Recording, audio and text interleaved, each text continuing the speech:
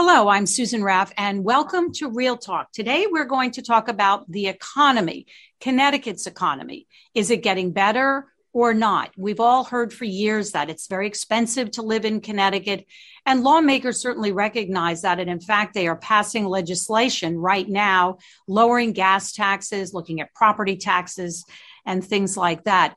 And also, we keep hearing that people are moving out of Connecticut, but the numbers are showing something different, that people are moving into our state. So we wanted to get a sense of Connecticut's economy, these tax breaks. Will they make a difference to people? And how do people from outside Connecticut look in to our state? And joining us today is Mohammed Elahi. He is a professor of international business at Quinnipiac University. Thank you for joining us. Well, thank you for having me in your show. Thank you. The economy. We hear that so much. How is Connecticut's economy? I know that's probably too broad, but how would you describe things the way that they are now, especially since we've gone through a pandemic, but we are moving out of the pandemic? I think Connecticut economy is doing great. I have been in Connecticut for 23 years, and I've never seen the economy growing so fast as it is right now. It is true that until 3 years ago, we were struggling. We had a huge budget deficit. People were leaving Connecticut, but now it's just the other way around. People from other states, they are moving into Connecticut. Cost of living, it is not as high as it used to be, relatively speaking, as compared to other states. And a lot of new industries, they're actually moving into Connecticut. So I am very optimistic. Our budget looks healthy. We have a rainy fund. Our population is again growing. And I think a lot of ethnic minorities who have moved in during the last 2 years from New York, they would also add more to the workforce in Connecticut. One of the things that I learned over the past year, because I think traditionally you find New Yorkers moving into Stamford and other places in Fairfield County, but real estate is booming in places in Torrington and up north in the western parts of our state. So I see people moving into those areas as well. That's kind of unique. That is unique, but I think given the fact that real estate in big population centers are very high, that is why people who are moving into Connecticut, they are actually going to small areas, small towns where the housing price may be within their budget. And that is actually good for Connecticut because it's not just that the big cities like Stamford and New Haven, they are growing. Even smaller cities, which were actually losing people, they have begun to grow again. I want to talk about property taxes. You and I have discussed that, Connecticut lawmakers are looking at ways to expand the property tax credit for a lot of people, and that the property tax is very regressive because it doesn't matter if you live in the same town, you have a home that's valued at the same price as maybe your neighbor, you're going to pay the same amount of taxes regardless of your income. So that seems to be unfair to a lot of people. It's a huge investment. So lawmakers are looking at that. Do you think that that will make a difference for a lot of homeowners and property? I think it will make a difference because, first of all, in Connecticut, the mill rate is very high. And you have correctly pointed out that regardless of one's income, one has to pay at the same mill rate. So it becomes very regressive for people who have limited earnings. And housing, it is the most long-term investment for majority people. Most people do not have investment in 401k. Those are for the rich people. But for average people, house is the most important investment. And if they end up paying too much taxes, if they cannot afford, then what do? They leave town, they go to another place, another city. So I think this reduction of property taxes, it sends a strong message to current residents of Connecticut as well as prospective residents from other states. Because people from other states, they're also moving in. So I think this is a very important step that our government is taking. We hear all the time that Connecticut is an expensive state to live in, and certainly compared to other states, maybe in the Midwest or down south, but this region is expensive. Housing and apartments are much more expensive in Boston and New York. So is it is it really true that, I mean, or is that just comparing it to places that are traditionally very affordable to live in? I think actually there is a gap between perception and reality. The perception is that Connecticut is a very expensive state. And I think it was true to a significant extent 15, 20 years ago. When I moved in from Connecticut, from Texas, everything just seemed super expensive. Whether it was ordering a meal at a restaurant, buying something, car parking, everything was expensive. But over the last few years, I think the cost of living in other states have gone up, whereas in Connecticut, it has remained stable. And we often forget one thing, that it is true that we pay high taxes. It is true that the cost of living is high, but the service that we receive in return, that is also much higher in Connecticut. My 3 children go to public schools in my town, but they are getting private school education in Connecticut. Had I lived in Texas or somewhere in the Southwest or Midwest, I would have to send my children to a private school to get the same education that they're getting in public schools. And if I multiply the amount I would have paid for 3 children, that would be over 100 grand. And I'm not paying anywhere close to 100 grand for my taxes. So I think people forget the benefits that we receive. Right. Not to bash Texas, but I have heard for many, many years that the education system is not very good there. And Connecticut does fare well when it comes to education. We also have a lot of high-tech companies now moving into our state. And let's be honest, I mean, this is the region. And in Connecticut, you can have outdoors, but in an hour or two, you can be in an urban area. So for many people, it's the best of both worlds. Exactly.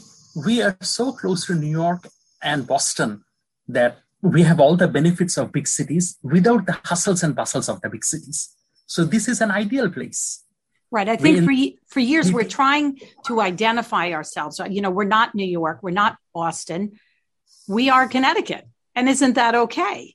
I think that's great. We have the best of both worlds. We don't have the problems of New York, but we have all the benefits of New York. And you can go there if you want to.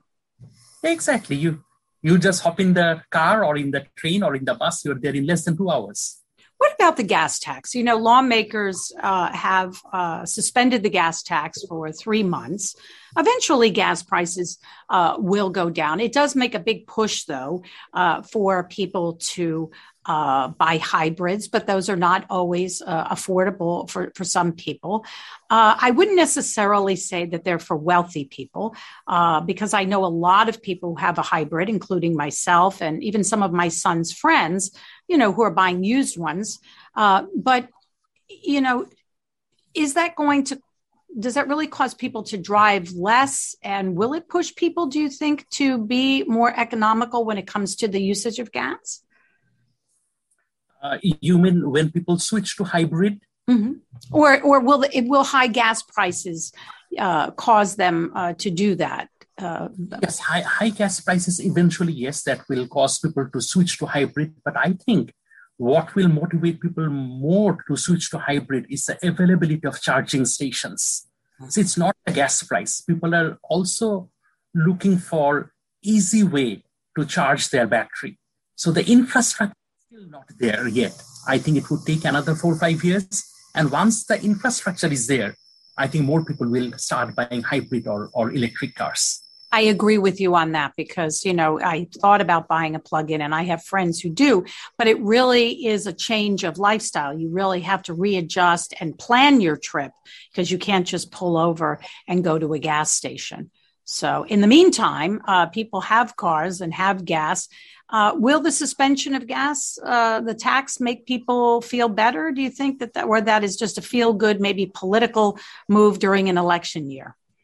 I think it's not just a political move. It will also have some impact on how people spend money. Even though gas price, we spend a small part of our budget on gas, but when the gas price goes up, it has a significant impact on our spending behavior. Because when we are driving anywhere in any state, We see the price of gas in big letters outside every gas station. We are frequently reminded of how the price is going up or going down. And even when it goes up just by 5 cents, let's say, or 10 cents, people actually drive less, they spend less, and that is not good for the hotel industry, for restaurants, for retail. American people, they by nature, they love to drive. And we do not have a good public transportation system. So when people drive less, that actually affects a whole range of industries. And I think right now our state economy is doing pretty good. We have a budget surplus. We have a rainy day fund. And I think to maintain the momentum, it was important for our lawmakers to suspend the excise duty on gasoline and also to provide the tax holiday up to June 30. So I think these are all correct decisions to sustain the momentum that we currently have in our state economy. Right. And gas prices have a huge effect on what we pay for groceries. As you know, the suspension of the gas tax doesn't include diesel. Lawmakers and the governor, or Democrats and the governor, felt that affects mostly out of state. I'm not so sure. There are a lot of independent truckers who live in Connecticut, who are affected by the gas tax. So everything becomes more expensive, which just adds to inflation. What are your concerns about inflation as we are now, and how long will that last? I'm actually very concerned about inflation. If you look at the data, last month we had 7.9%, which was the highest in 39 years. And many experts blamed the Russia-Ukraine war for the inflation. But I disagree with all those experts, because if you look at the December figure, if you look at the January figure, before the war started, our inflation was already very high. And what are the causes of this inflation? In my opinion, there are two reasons. One is the supply chain problems. The price of everything has gone up because of the supply chain crunch. Our system is based on efficiency, not resilience. So when there is a small problem anywhere in the long supply chain, that creates big problem. Products became scarce. We cannot procure products even when we get them shipped to the US. We cannot get them released from the port. We do not have truckers to carry them. So product price has gone up. And eventually that will go down once we are able to solve the supply chain problem. But there is another reason. When there is oversupply of money in the economy, when people have higher savings, when they have more money, they tend to spend more. So when there is a shortage of products and oversupply of money, naturally price will go up. And I think our Federal Reserve, they were very cautious in raising the interest rates. They did not want to raise the interest rate on time. Lately, they are actually taking actions, and I think we'll be witnessing a few more rate hikes within the next few months. But I think the inflation is going to stay for some time because of these two reasons: oversupply of money in the economy and the supply crunch. It's interesting, yeah, and interest rates have been very low for a very, very long time. But people's spending power is, to your point, is very high. In fact, our sales tax collection, the revenues are very high. And that's because people, especially during the pandemic, bought a lot of things, right? Big Exactly. things. They did home projects. They did, all kinds of things. And what effect does that have on the economy? During the pandemic, you're absolutely right. People spent a lot of money on buying. We were on a buying spree. People were hoarding. So part of it was panic buying, but also when people were sitting inside the house for a long time, they didn't know how to spend time. They started their home improvement. They started buying a lot of do-it-yourself items. So as a result, there was a big surge in the sale of almost all items. And initially, most people thought that it's just a one-time rise. Eventually, things will come down, demands will come down. But surprisingly, even after the pandemic ended, people kept on buying. And you cannot always find rational reason why people are doing it. It is possible that there has been a permanent shift in consumer behavior. Maybe more people have retired, so they have more time, so they want to experiment with new things. And I also think that people are still resorting to panic buying, maybe not to the same extent that we witnessed in the spring of 2020, but still people are worried about the different waves of different subvariants of the COVID-19 vaccine. People realize that we are still not out of danger. So to some extent, people are still hoarding. You know, you just reminded me of something. Remember at the very beginning of the pandemic, everybody was stocking up on toilet paper. We couldn't get toilet paper. It seems like a long time ago. I remember sending my daughter and she went, in the middle of the night, looking for that. So people were very panicked, and Americans are not used to that, right? We're used to going and being able to find whatever we want, right? Exactly. People were even fighting over toilet papers. Fights in different places. So I'm getting a good feeling from you about Connecticut's economy, that we are in a good place as far as job creation, that taxes have stabilized. They're going to go down a little bit, making people feel a little bit better about where they live. But inflation is going to be a tough challenge. Inflation is going to be a tough challenge. That is true. But I'm still very optimistic about the long-term economic health of Connecticut. I remember when I moved to Connecticut in 1999, I heard people saying that Connecticut economy used to be so good when the defense spending was higher. I heard from people that once the defense industries moved away from Connecticut, and when there were federal cuts in defense spending, Connecticut really suffered a lot. And it is true that during the first 10, 15, 20 years, our economy grew at a very sluggish rate. But I think now we have entered a new phase in our economic progress.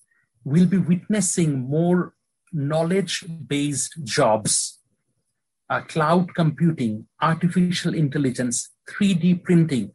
They require highly skilled workforces.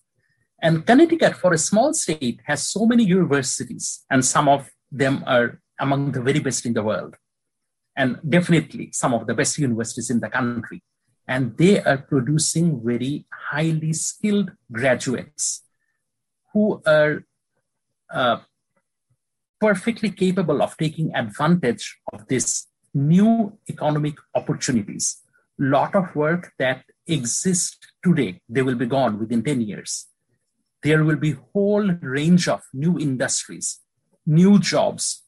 None of us probably know what exactly they would look like, but we are actually already in the process of shifting toward that new phase. And Connecticut is ideally positioned to take advantage of those knowledge-based jobs. And another advantage of Connecticut is our location. We can leverage our proximity to New York, to Boston.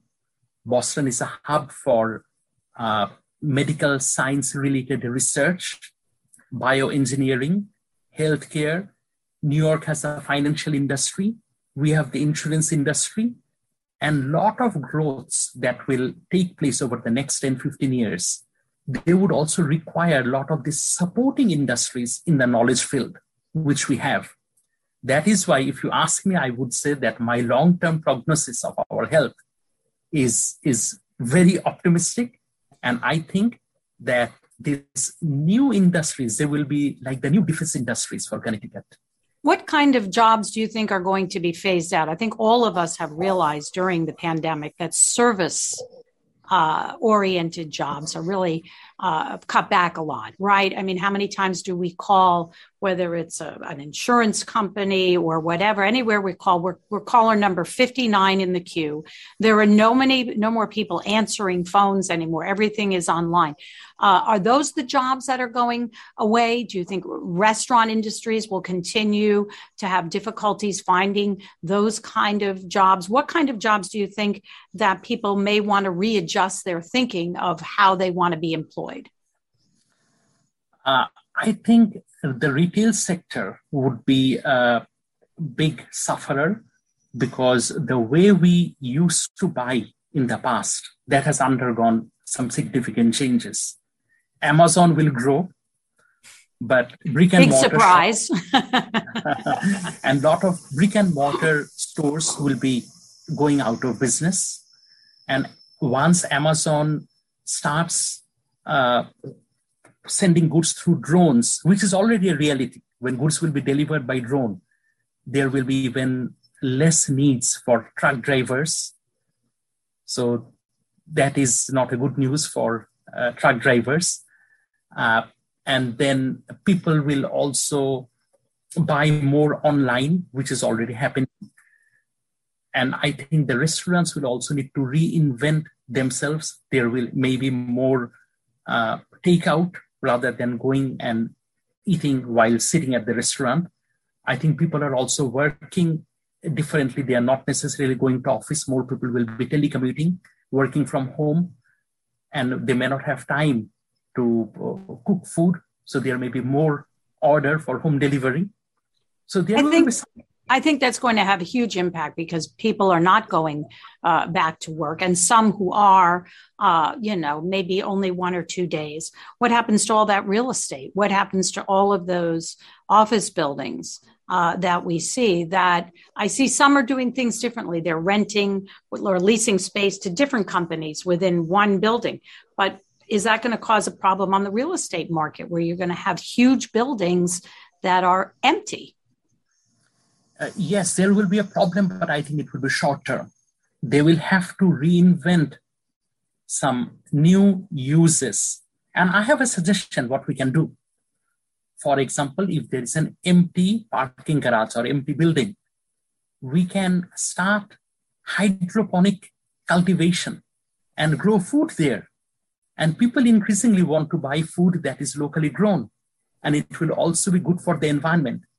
I've seen in Paris, in France, a lot of old garages, they have been converted into huge, modern, urban agro farms where they produce vegetables and other things using the hydroponic technology. I think that will be good for people who are more health conscious. That will also be good for the environment. We don't have to bring all the food that we consume from California or other faraway states. And there will be new innovative use of our existing real estate, existing buildings. I kind of like that suggestion. That's fabulous. So instead of looking at a garage, you'll have a garden, and I like that. I found our conversation very enlightening. I feel better a little bit about Connecticut. I hope people tuning in and listening do. We have some challenges clearly, but it sounds like I think the only issue is that can we keep this going, with the money that Connecticut lawmakers are using with the rainy day fund and such. There may come a time where they may not be able to sustain these tax breaks, but they feel confident that they can do it for a while. That's always an issue. I am optimistic for 2 reasons. One is that this surplus will allow our state government to replenish our lot of unfunded pension liabilities. And once we are able to fund those liabilities, in the future, there may be less need to charge high taxes. So I think even after the expiry of the tax holidays, in the future, our tax rate may be lower. Moreover, as there has been an influx of new people to Connecticut, our tax base is getting bigger. And if our tax base gets bigger, we need not impose very high taxes. So I am actually optimistic. I'm going to be optimistic too. Thank you so much for joining us, Mohammed Elahi, and we wish you a happy Ramadan. Thank you. Thank you, Susan. Yeah. And we hope we have inviting me to your show. And I found this a great conversation. We'd like to have you back sometime. So enjoy the rest of the day and hope to see you soon. Thank you. Thank you.